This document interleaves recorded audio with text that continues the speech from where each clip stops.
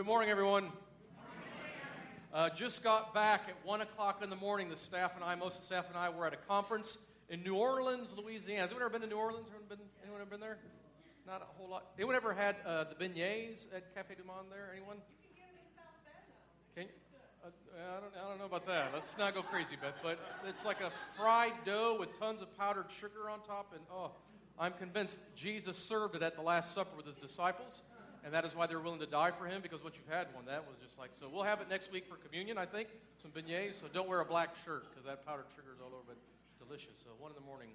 We are continuing our series. This is the second week of How to Hug a Vampire, trying to figure out how do we love people who are in our lives that just suck the life right out of us.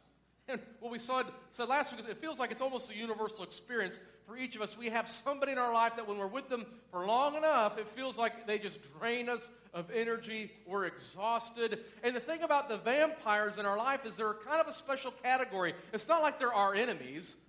And we know Jesus tells us very specifically what we're supposed to do with our enemies. But they're kind of usually people that sometimes it's down deep, but we really do love them. Like they're our family members, and maybe it's an aunt, or maybe it's your mother-in-law. They're co-workers that they don't look like they're going to quit their job, and you're not either, so you're stuck together. How do we love them well in the manner of Jesus? That becomes our task. What do you do with people who drain you, who have their own dysfunctions that you seem to get entwined with every once in a while? How do we still love them? Because if we're following after Jesus, we've got to figure this out.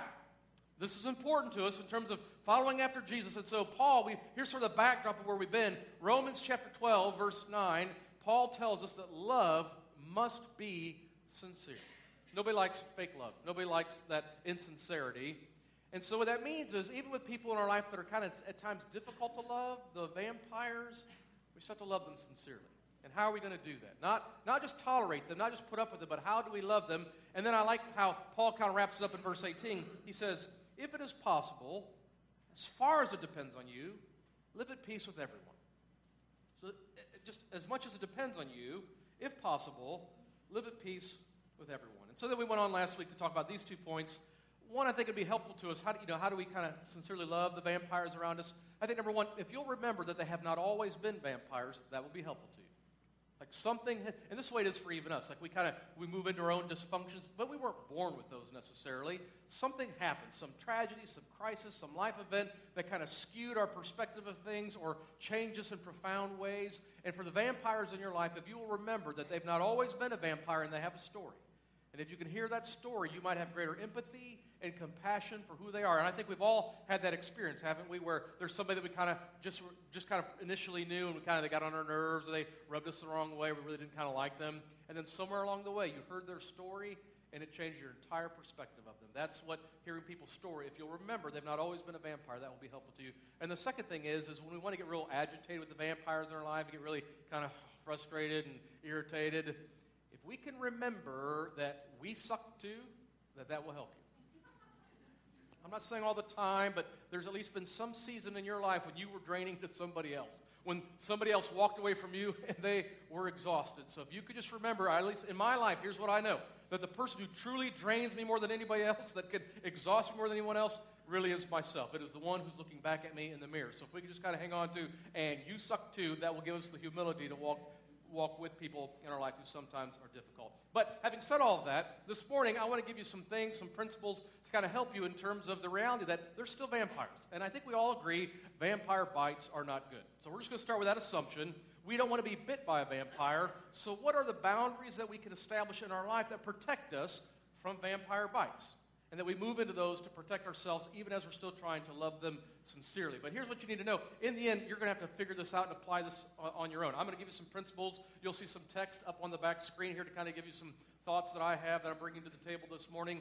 But you will still have to take that and go, okay, now how do I take this and apply it to this person who sits next to me in the office that's driving me nuts, or to my mother-in-law who won't stop hounding me about this. And so you'll just need wisdom in that. So if you don't mind, I just want to begin in prayer and ask the Spirit of God to be at work in your heart and your mind and your spirit in ways that I will have no idea what he's doing, but I just trust he will as we talk this morning. So Father, I just come and are grateful that you're big enough to know all of our situations. And so I just trust that you will say things in hearts and minds that you might use my words, but it will have an entirely different application and effect. And so we give you permission to do that. Whatever we need to hear in any particular way, let us hear it. And we pray this in Jesus' name. Amen. Now, Jesus tells us in John 10, here's Jesus' heart for you. Like, what he says is, listen, the thief, meaning Satan, he comes only to steal and kill and destroy. But I have come that you might have life, that you might have it to the full. So if you want to know what Jesus' intent for your life is, it is abundant life. Now, I'm not saying prosperity on every front, but it's in the end, you walk in your heart and your mind and your life with abundance. And the problem for us is when we have a lot of vampires in our life, it doesn't feel like we walk in abundance. What it feels like is I'm drained and exhausted and miserable all of the time. And I would say that's not necessarily Jesus' calling for you. Then, so we need to figure out how to see. We don't want that kind of dualistic experience of, no, I love Jesus, I'm following Jesus, but at the same time, I'm completely miserable because the relationships I'm in are just sucking the life right out of me. And so when we think about vampires for just a moment, I've not watched Twilight. I want to get that out there right now. I've not seen any of the Twilight movies. But based on other vampire movies, here's what I know. Vampires are vulnerable to things. Like there are just some contexts that vampires can't enter, and there are some things that vampires just can't be around. And so if you're asking me, how do you avoid being bit by a vampire? What I'd say is stay in those contexts in which vampires are especially vulnerable and can't enter into. Namely, here's one, sunlight, right? Like when a vampire hits sunlight, all of a sudden like their skin burns or whatever movie you're watching, whatever happens, but vampires are especially vulnerable to the sunlight. So if you want to ask me, how do I avoid a vampire bite, I would say, don't go out at night and stay in the sunlight. Stay somehow in that context and space where you're especially protected from the people around you who suck the life right out of you. And so Jesus will say this, and this is, of course, he uses it and applies it. He's not talking about vampires, right? Jesus doesn't say about vampires, John chapter 11, verse 9 and 10, Jesus says this, are there not 12 hours of daylight? Anyone who walks in the daytime will not stumble, for they see by this world's light. It is when a person walks at night that they stumble, for they have no light. See, how do we walk in the light in our relationships with other people so that we prevent, as much as we can, the possibility of vampire bites? He'll say in the next chapter 12, verse 35, then Jesus told them, you are going to have the light just a little while longer. He's referring to himself. Walk while you have the light before darkness overtakes you. Whoever walks in the dark does not know where they are going. So let me give you some context where I think you are especially, I don't know about you, but my experience with people who drain me or that are exhausting or kind of feel like they could be a vampire in my life, if I peel it all back, here's what I recognize is probably at the central core that is causing, like oftentimes they're not trying to kill you, they're not trying to suck the blood out of you, they're not trying to exhaust you in life. Here's what I found. Most people, when they're in a context of anxiety and fear, do crazy things, right? Now just think for a moment the people that might come to your mind who exhaust you in life. Like, I would suggest that if you were to boil it all down, peel it all back, at the very heart, the reason why they're so exhausting and draining is because they're living their life and attached to you in a spirit of anxiety and fear. There's something in their life that's provoking anxiety and fear. And I'm telling you, when people get anxious and afraid, they do crazy things. And they do stupid things. And it's not, I'm not saying just like out there, like I do crazy things and stupid things when I'm afraid and when I'm anxious. And the vampires in our life oftentimes are approaching us in that context, out of their anxiety and out of their fear. And I've seen good people, I'm talking people who love Jesus, at the moment they had enough fear or anxiety encounter their life, they make crazy decisions and do things that are so not like them, so to speak, in character.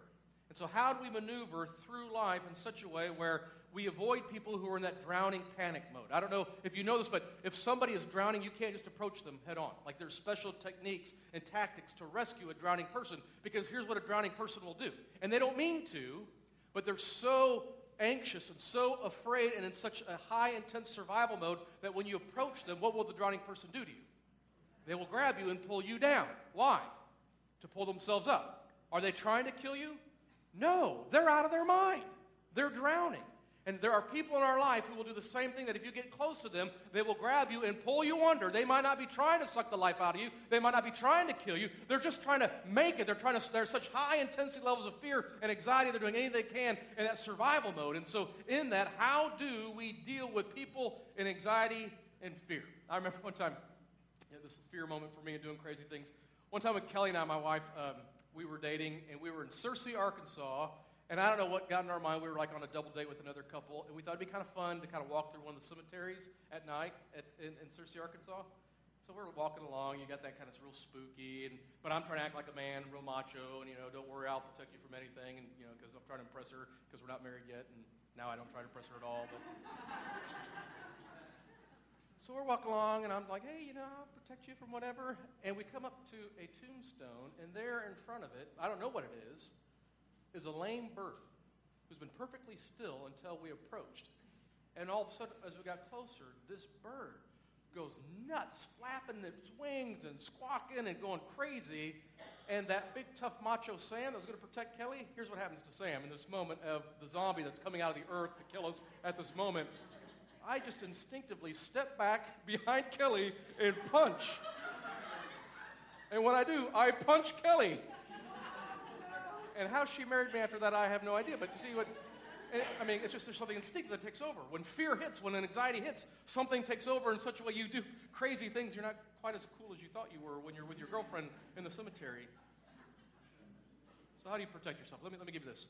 I would say you've heard this saying, but it's true in our lives. Good fences make good neighbors. You ever heard that saying? Good fences make good neighbors. One of the reasons why we're being drained by those around us and exhausted one of the reasons is because we don't have good fences. We don't have good boundaries in our life that establishes the property line that says, this is where I go, and beyond that is your property. The fence tells me what I am responsible for, and then also what I'm not responsible for. And if the boundaries are not clear, there will always be confusion. That's why it's always important in relationship to be very clear about your boundaries. This is what I can do or cannot do, because there's any confusion that will create just anxiety and fear and problems in terms of exhaustion. If, for example, when Kelly and I bought our house that we live in now, we've got 2 privacy fences in our backyard, and then the very back fence is just a chain link fence. They were there before we bought the house. And I noticed when we first moved in, the guy that lived right behind us, across from the chain link fence, he would mow his backyard, and then he'd open up the gate, and he'd come into my backyard, and then he'd start mowing my backyard, like strips, like a long ways. And I had a whole row of bushes, and he'd start trimming my bushes. And I remember thinking, is he just being nice? Like, is this just a nice guy? And I couldn't figure out. And then it was a little upsetting that, well, why are you only going this far? Like, if you're going to do the whole backyard for me, if you're going to be, why just there? And what I came to discover is whoever put up that chain link fence did not put it at the proper boundary lines, at the property lines, that actually about 20 feet into my property was actually his property. But I couldn't tell because of the fence. And so when there's confusion, all of a sudden, all sorts of questions come up. And so I'm going to talk to you about establishing good fences with appropriate boundary lines that help us in dealing with people who are exhausting. And just by way of a recommendation, let me give you a book I want to recommend to you. And I would say, I've got a small list of books that I would say every single person should read this book. One of them is called Boundaries. It's by Henry Cloud and John Townsend are the name of them. It is a fantastic book that I think will share a whole lot more in terms of boundaries and fences and how that looks in your life and what you could do. But I just wanted to offer that to you. I think it will help you in terms of boundaries. Now, here's what I know, though. In your relationships, if you establish a fence, if you establish a boundary that says to somebody that you're connected to, this is mine and that is yours. Right? When you begin to put up that, this is as far as I'm willing to go because this is what is mine, beyond that is yours, you could expect pushback. Now, sometimes it's from them that you'll get pushback. Sometimes it's from yourself that you'll get your own pushback. And especially if you're following Jesus, because this is what I've known, that people who follow Jesus can be very sensitive to the needs of others, and they want to be like Jesus, and they want to act like Jesus, and sometimes you interpret that as you have to say yes to everything. And I don't know, and sometimes if you have that kind of internal critical spirit that you always feel like if you say no to anybody in their time of need or crisis or burden, then you're not really being a good Christian. And sometimes it's verbalized back. Like we get that in terms of financial requests. People come and say, hey, I need help with this or over that. And oftentimes we will. Like we help lots of people. But every once in a while you're like, yeah, we can't help you with this. Like this is a chronic issue that has no resolution by next month and you'll need another, $1 million, whatever it is. And like, so we can't help you. And you know what sometimes you get from that? You get, well, I thought you were Christians. Or I thought this was a church. Or you get that pushback of, if you really were like Jesus, then you would obviously help me in this. And how could you not help me do this? And what I want you to know is this. It is not unbiblical or unloving to establish boundaries or even to restrict relationships. Now, some of you just need to hear that this morning because you have lived your life thinking, well, if I say no or if I restrict the relationship here, then I won't look like Jesus because Jesus would say yes, I think, and I'm supposed to just pour myself out all the time for everyone around me. But I want you to know, no, that's not true. And especially when it comes to vampires in your life, if you want to avoid getting bit and you don't go out in the dark, stay in the light, then you need to know that it is not unbiblical nor is it unloving to establish boundaries or to restrict relationships. In fact, Jesus does this. He draws boundaries. He doesn't just give himself to anyone who needs him, wants him. I mean, think about all the people around Jesus all the time who need healing, who want to hear his teachings, who want to be there when something phenomenal takes place. And so what it will tell us in Luke chapter 5, verse 15 is this. Verse 15 says, "Yet the news about him spread all the more so that crowds of people," so picture in mind, not like one or two, like crowds of people came to hear him and to be healed of their sicknesses. But then in verse 16, Jesus will draw a boundary. It will be a literal physical boundary where it says Jesus will withdraw to a lonely place so he could pray. Right? What is that? That's a boundary. Jesus establishing a boundary, and he's restricting relationship. I can't be with you right now. Do they have need? Yes. Do they need healed? Yes. It's not like it's not even true. That's really what they need. But in this moment for Jesus, he knows he needs to now withdraw, be by himself, and spend time in prayer with his Father. And could you imagine what a boundaryless Jesus would look like? Just every moment. I mean, he'd never get any sleep. But just every moment of the day, he would just be, Jesus, I need you to do this. Jesus, I need that. I need heal for this. Jesus, what do you mean you're not going to heal me? I thought you were a Christian. Jesus, I'm Jesus. Come on. Now, some of you have a vampire in your life that you need to be like Jesus and simply establish a fence that allows you to withdraw and to find some peace in God. Because sometimes the vampires in your life, when they're trying to suck energy from you, they need something from you because of their own fear and anxiety. I mean, if you let them, they'll consume hours and hours of your week. If you let them. And they don't mean to do that to you. It just naturally overflows in their fear and anxiety. And it's okay for you, and it's not unlike Jesus, for you to say, I only have 45 minutes on Thursday for you. I don't mind getting together. We can talk on the phone. We can go have coffee. But I've got 40. And what are you doing? You're establishing a boundary that allows you to walk away in such a way that you remain healthy. You're not depleted. It's not like you're exhausted. And when that happens, the alternative is you just walk away exhausted, and what happens after that? When you're depleted, you're always exhausted, you're frustrated. The thing that always comes out of that is resentment. Resentment that, I don't want to do this anymore, I can't do this anymore, and that is exhausting. It's sort of like doctors are good at this, even in ways that irritate us, like when we need to get a hold of the doctor, but their office is closed, or if you've got a counselor or therapist you really need to talk, and you call their office and they're closed. You get that voicemail, right? You know what it is? And in the end, here's what it always ends with. If this is an emergency, what do they tell you to do? Hang up and dial 911. And then you're like, come on. It's like the What About Bob movie. You ever see What About Bob? I need. I mean, that's what you feel like. But it's like, what's happening? The counselor or the doctor is establishing a boundary that says, I cannot be available to all of my clients 24 hours a day, 7 days a week. This is my boundary. These are my office hours. This is when I'm available. If you can't do this and this is an emergency, hang up and dial 911. Now, some of you need to do that relation with people in your life. This is when I'm open. This is when I can take care of you in this particular way. This is what's healthy. This is what's okay for me and my life and my family and my context. If this is an emergency, you need to hang up and dial 911, of which I am not. That's what some of you would do to be in a healthy place. Or sometimes it's even emotionally setting boundaries. Like here, Jesus withdraws to pray, spend time with his Father. But sometimes he does it even emotionally. There's a story in John chapter 2 where there's a festival going on at Passover in Jerusalem. It says this, verse 23. Now, while he was in Jerusalem at the Passover festival, many people saw the signs he was performing, and they believed in his name. But look at what it says in verse 24. This is interesting. But Jesus would not entrust himself to them, for he knew all people. Isn't that interesting? Like Jesus held back emotionally. He held back relationally because he knew what was in the heart of people.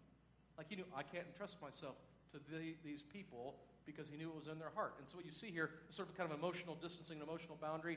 So I'm telling you, in the end, you will not be unlike Jesus if you have seasons where you recognize this is not safe. I'll get bit if I enter into this. And so you need both a physical boundary and an emotional boundary. And there's lots of passages. We could spend just quite a bit of time going through different passages that kind of speak to this idea of boundaries. And this we can and this we can't relationally. Psalm chapter 1, verse 1. Blessed is the one who does not walk in step with the wicked, or stand in the way that sinners take, or sit in the company of mockers. That's a boundary, right? Don't be here. Set a boundary here. Be on the other side of that.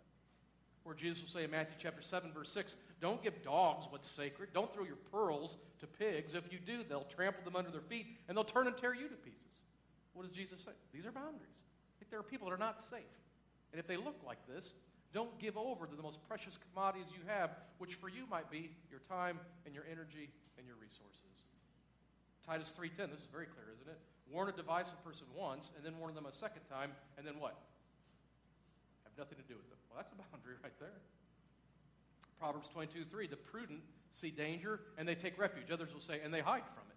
But the simple keep going and pay the penalty. There seemed to be a boundary issue in the church in Thessalonica. It seemed to be with like working and food and kind of being idle or busybodies. And so Paul has to come in and give them, let me establish the boundaries of how we're going to relate to one another. He says this is 2 Thessalonians chapter 3, verse 7. In the name of the Lord Jesus Christ, we command you, brothers and sisters, to keep away from every believer who is idle and disruptive and does not live according to the teaching you received from us. That's a boundary. For you yourselves know how you ought to follow our example. We were not idle when we were with you, nor did we eat anyone's food without paying for it. On the contrary, we worked night and day, laboring and toiling so that we would not be a burden to any of you. We did this not because we don't have the right to such help, but in order to offer ourselves as a model for you to imitate. For even when we were with you, we gave you this rule: the one who is unwilling to work shall not eat. We hear that some among you are idle and disruptive. They are not busy, they are busybodies. Such people we command and urge in the Lord Jesus Christ to settle down and earn the food that they eat. See, that's a boundary. And for some of you, just might need this morning permission to know it's okay. Like when your adult daughter calls and says, I need another $750, and you know it's for drugs, it is not being more Christ-like to hand it over. Or when your child wants to move back into the house, and I'm not saying you can't let them move back in the house, but what I'm saying is it's not un-Christ-like if you recognize that your child has no ambitions, no job, no plan, no exit strategy to say, I'm not sure this is the best thing for you or for I, and you avoid a vampire bite. It's okay to establish the boundaries that lets the phone call go on to voicemail, or to be able to say, I'm sorry, you can't borrow my car because I really do need it that day, and to realize that you can't help everybody. And when sometimes, even in the Gospels, you get glimpses of you were created just 24 hours in a day. And you only get 7 days in a week.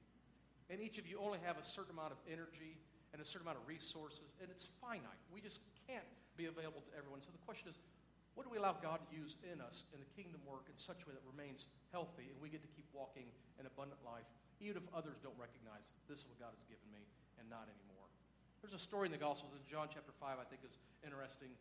It's a story about a pool that Jesus goes and visits, and the Bible says that there's sick people all around this pool. It begins in verse 1. It says that sometime later, Jesus went up to Jerusalem for one of the Jewish festivals.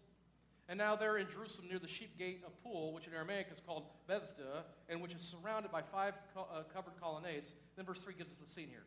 Here is a great number of disabled people who used to lie: the blind, the lame, the paralyzed. So picture in your mind what this looks like.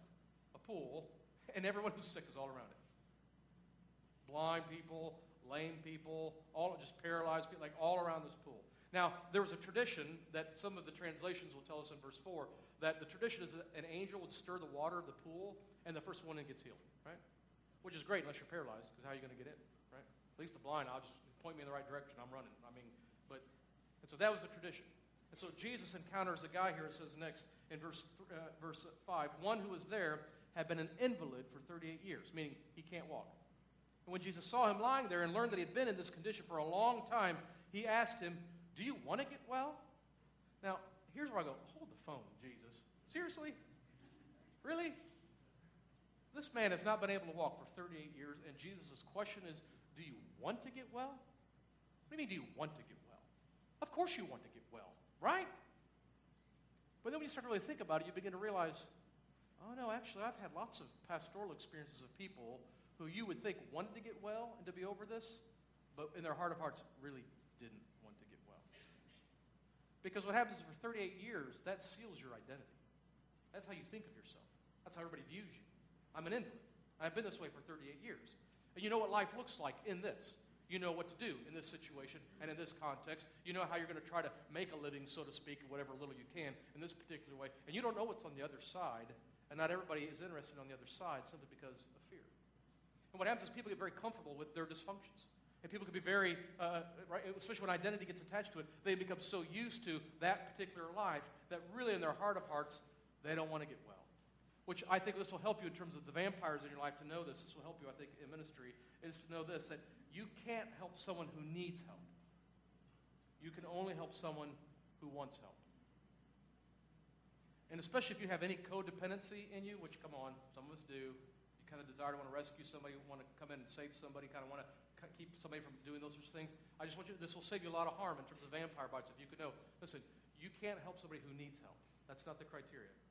You can only help somebody who wants help. And what we see back in verse 6 is a boundary question that Jesus is laying out here to this man who's been an invalid for 38 years. Are you sure you want to be made well? You sure you want this? It's going to change your whole life. Everything's going to be different. People relate to you different. You'll relate to others differently. Your whole identity will shift in this moment. Are you sure this is what you really want? Verse 7, Sir, the invalid replied, I have no one to help me into the pool when the water is stirred. While I'm trying to get in, someone else goes down ahead of me. Then Jesus said to him, Get up and pick up your mat and walk. And at once the man was cured. He picked up his mat and he walked. And the day on which this took place was a Sabbath. And then there was a controversy with the Jewish leaders about it being a Sabbath. And Jesus took off in the crowd, those sorts of things. But here's what's interesting to me. The story ends here. Like he heals this one man, and then that's it. Jesus moves on. But what's interesting to me in the story is, who's all around the pool? There are a ton of sick people around the pool. People who are blind, people who are lame, people who are paralyzed. And Jesus walks in and he does what? He heals one man. Why? Why would Jesus be around that many sick people who need him? Who need his healing power, who could be rescued from this and from that and from this disorder and from this dysfunction and from this disease and from this condition, yet Jesus walks in and he heals only one. Why would Jesus heal only one? And here's the answer. I have no idea. I don't get it. And in the end, my best guess is, I don't know, I guess for whatever reason, on that particular day, at that particular pool, with those particular people, his father was interested in healing one person. And I don't know why that is. There's still great mystery to the sovereignty of God and how he makes those sorts of decisions and choices and those sorts of things. But what I know is from the gospel account from John that Jesus only does what he sees his father doing. And he will only say what his father gives him to say. And for whatever reason, if he was codependent, boy, Jesus has been all over the place. And you. But he's not codependent. He's listening to the voice of his father and the lead of his father, and for whatever reason, his father told him on this particular occasion, that man laying right there has been there for 38 years, and I want you to go heal him. And what you need to do in your life is to figure out who is God calling you to tomorrow. Because you could be quickly overwhelmed by all of your coworkers and your extended family members and all of your friends and all of your neighbors. Really, by the end of the day tomorrow, you could have 25 people who need something from you to help them in some particular way. But what you need to be in tune to and hear is the voice of your Father and the will of your Father for you tomorrow to know, this I can do and this I cannot do.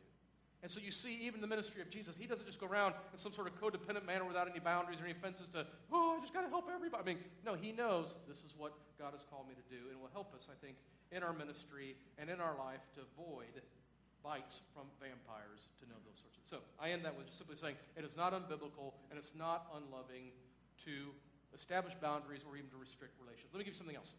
It's also for that you know that what you are responsible to, but what you're not responsible for. You may be responsible to, but you are never responsible for. Let me tell you this. There's only one person on this planet that I am responsible for. You know who that is? Me. And that's it. I got 3 kids who I love.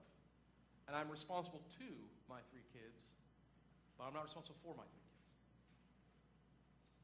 And see, that's when we lose that perspective and we shift, when we become responsible for other people, we are vulnerable to vampire bites. And so you'll have to think this through your own life and what this might look like in your life. But I am only responsible for my thoughts and not yours. I am only responsible for my emotions, and I can't be responsible for yours. I am only responsible for my feelings or my reactions or my behaviors and my choices. And relationships become vulnerable into a life-sucking vampire when we cross that line or that boundary and we become responsible for the thoughts of others and the emotions of others and the feelings and reactions of others. And sometimes you can see it on very extreme abusive scales, and you see it like this, where the husband is angry and he's upset by something that the wife did. And so he goes into this violent rage and he hits her. And then about an hour later, he comes back and he says, I'm sorry I hit you, but you made me because of, then fill in the blank. You ever hear those stories where it comes back in, the abuser comes back in, and I'm sorry I hit you, but really you're the one who made me do it? Oh no, you are only responsible for yourself. See, a wife, if she owns that, if she says, I am responsible for his behavior and his reactions and his thoughts, and what happens is she'll begin to think, I did deserve that. That's what happened. She just crossed over that boundary, got bit by a vampire. And you know how many people live their lives bit by that vampire to believe that they really are responsible for somebody else's thoughts or behavior or actions? No. You are only responsible for you. And parents, we cross this line often, and it has serious ramifications when we forget that, no, I'm responsible to my kids to make sure they have what they need in life, in terms of the basics of life. I'm responsible to love them, to care for them, to discipline them. But in the end, I'm not responsible. I'm for my children. That's on them. And a lot of parents, I've got a friend, Hal Runkle is his name. He wrote a book called Scream-Free Parenting, which I highly recommend if you want. If you're here, Scream-Free Parenting, it might be for you. And he says this in the book. He says, it gets boiled down to our own anxiety and fear about crossing over and thinking we're supposed to for our kids. So what happens is when your kid misbehaves or makes bad choices, when we think we're responsible for them, the first thing that comes to our mind is, what are people going to think about me as a mom?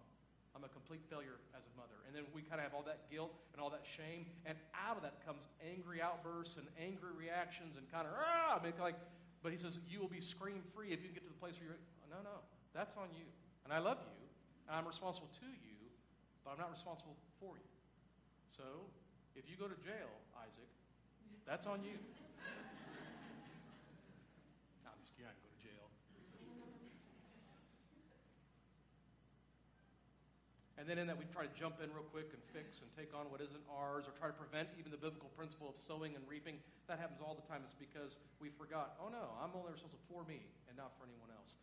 Paul will say this in Galatians. I think you'll see this principle here in Galatians chapter 6, verses 1 to 5. He'll say in verse 1, brothers and sisters, if someone is caught in a sin, you who live by the Spirit should restore that person gently. But watch yourselves, or you may also be tempted. Verse 2 is this, verse 2, carry each other's burdens, and in this way you will fulfill the law of Christ. See, I think this speaks the language of I'm responsible to. I've got responsibility to you as my brothers and sisters in Christ. But listen, he goes on, he says this, if anyone thinks they are something when they are nothing, they deceive themselves. Each one should test their own actions, then they can take pride in themselves alone without comparing themselves to anyone else. Verse 5, for each one should carry their own load. And see, when you contrast verse 2 with verse 5, we carry each other's burdens, but in verse 5, but each one should carry their own load. I think you see a picture of being responsible to, but I'm not responsible for. Let me give you one other thing I think is important in terms of thinking through how do we avoid vampire bites. One is you should pursue freedom before service. Pursue freedom before service. What I mean by this is, oftentimes we get trapped into doing something for others that we don't really want to do. Right, you ever been in that situation where somebody needed something, they asked you for it, and everything in you was like, I don't want to do that, I don't want to go, I don't want to give you this, but you kind of did it anyhow, and then you have that gross feeling afterwards of you're just frustrated, you kind of start to have those brewing resentments take place. That's never a good place to be, and it will drain the life right out of you. It will suck the life right out of you. And so that's why you always want to pursue freedom even before service. What that means is that what you extend to others is free. It's free from your own heart and your own thinking. Like you want to. Like it is my pleasure and joy to do this. I want to do this. Not in an obligation way, not I have to, but there's something inside of me that's free, that's choosing to move. Paul will use the analogy in terms of even what we give to the church. He'll say this in 2 Corinthians chapter 9, verse 7. Each of you should give what you have decided in your heart to give, not reluctantly or under compulsion, for God loves a cheerful giver. How do we live our lives with people around us where when they need something, when we're able to give it to them, it's coming from a place of cheer and joy and desire, not a place of compulsion or obligation, because that looks totally different. And when it comes all the time out of obligation, resentment is sure to follow. And you'll see this in your families, right? When your parents get older and you got several siblings, but one takes care of the parents more than the others, what normally breaks out? After a while, if it's not really coming from that free place, that one sibling is like, I don't get any help from my brothers and sisters, and they're kind of antagonistic, and there's conflict, those sorts of things. That's a sign. That resentment is a sign this is not coming from a free place. And you'll find that in other places in life too, where if it's not coming from you'll see that in the Bible where, remember when Jesus comes to Lazarus, I just said Larry, it's Lazarus. Yeah, his best friends called him Larry. Mary and Martha, right? And so he's at Mary and Martha, and Martha's what? She's in the kitchen cooking, and what's Mary doing? She's sitting listening to Jesus. Jesus is here. And Martha's getting so frustrated, she gets so resentful, she finally cries out from the kitchen, Jesus, would you make Mary come in here and help me? I mean, what's happening? It's resentment. Like, no, that's got to be a place of freedom. Like, you're from cheer, from joy. This is what you're doing so that those seeds of resentment don't take place. And so the best trick that you can have, the best way you can handle that then is to have the ability to say no and to perfect the art of saying no. And this is easier for some of you. Some of you are really good at it. Hey, would you like? No. Kind of about no. You want to go out? No. But others of you are not good at this. And you know, right? You know about yourself well enough to know, no, I have a hard time saying no. Like if somebody asks me, even though I'm crazy busy, I've got no time whatsoever, I'll figure out how to fit it in because I just can't say no. What I would suggest is you should learn the ability, the fine art of graciously, lovingly, but firmly saying no. I've seen this modeled several times. There used to be, she's passed away, but growing up here, there's a woman named Ruth Sullivan that came to this church. Her ward, her husband was an elder here. And I don't remember why this sticks out in my mind, but I remember on many occasions as a kid watching her interaction with other people, asking her for things, and her being just so kind and gentle, but very firmly, just like, no. Like, if Ruth didn't want to do it, Ruth wasn't going to do it. And she had just a way of saying it in such a way that's like, oh, look at that. I mean, she was free. And everyone respected it. Like, she had very clear boundaries. I had a good friend who worked here on staff. Chris Miller was his name. And when they moved to South Bend, his mother moved here to South Bend, too. But his mother had severe mental health issues, like bad. And I remember watching Chris interact with his mother and how often he would say no to her and put boundaries around her. That felt weird to me. Like when I first saw it, it was like, dude, that's your mom. Like, come on. Like, you got to. And then what I came to discover and realize just in relationship with him was what happens when those boundaries aren't there to his marriage and to his family and to his house. And they were all necessary. And he had a way of trying to be, it was very firm, but it was very gracious to say, I love you, Mom, and this is the fence that says, and everything else was a kind and loving but firm no. I know sometimes that can be excruciating to you because there's fear of, man, I don't want to hurt anyone's feelings, or what if they leave me? Like, what if they abandon me? Or what if they're angry, right? Who wants somebody to be angry? No. And then the anger. What I'd say is others' anger should not be a cue for you to do anything. And if you find other people's anger does cause you to shift your boundaries, what that might mean is that there's still an angry person in your head that you still fear, and you need to work that out. Sometimes it's not even with a verbal no. Sometimes a no takes place in terms of the dynamics of a relationship. Sometimes in a relationship, you just need to opt out of the way things always work. And I don't know if you know what I mean by that, but what I've discovered is relationships are very predictable. Like over time, there is a dynamic that takes place in a relationship that's very consistent and very predictable, and sometimes it's unhealthy and dysfunctional. And so what happens is the husband A does this, wife B reacts like this, and it's very predictable. And then the husband comes back and responds to her reaction in this particular manner. It's just a big cycle. And it happens over and over and over again. And what happens in the marriage is when you can't get over it, that's when you got to go see a counselor who could come in and say, okay, we got to start a new pattern. Like when he does this, you see how this isn't working because he just responds like this? We got to fix this, right? You're not going to be able to fix him. What's your new reaction and response going to be? And what I mean by the fine art of saying no, sometimes not a verbal no, sometimes just saying, I'm not going to respond like this anymore because it's keeping us in an unhealthy pattern that you're just sucking the life right out of me. So if you want to treat me like that and you want to use those words in anger towards me, you are free to do that, but I will not respond in kind anymore, and I won't remain in this house any longer. And it's a brand new no and a new pattern of behavior that cuts off. I will no longer be exhausted in my life because of your dysfunctions. You have to think through your own life, who's that, and what that might look like for you. But in the end, you should expect some anger. You should expect some guilty messages, right? I mean, when you say to the mother-in-law, she wants you to come to Thanksgiving dinner, and you're like, you know, I can't make it this year. This is how it's going to work. And what does she do?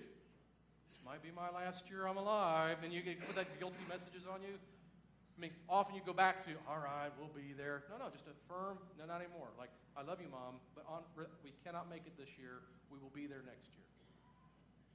Expect guilty messages, some consequences and counter moves, maybe even blamers in your life. How could you do this to me? And they act like you're killing them. You're like, really? I can't meet you for coffee and I'm killing you? I mean, people act like that. But in order to do this well, you'll need the support of others and God. I mean, if you're going to do this well, this microphone, I got boundary issues with this microphone. You're going to need the support of others and God to have healthy boundaries, to protect you from those vampires, to allow you to remain in the light and not to go out into the vulnerability of the darkness.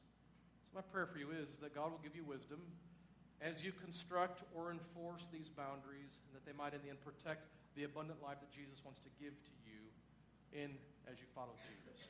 Now, next week, I want to tell you, we're going to talk about garlic, crucifixes, and holy water when you need to kill a vampire.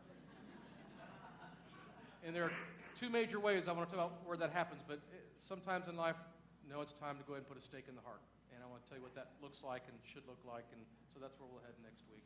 But let's just pray and ask God to give us wisdom again in this. Father, so we lift this up to you, and I pray, Father, these words that I've spoken out loud, that you will take them and use them in a way that will provide relief and health to those who might need it. And in the end, that we get to walk in the abundant life your Son promises. In Jesus' name,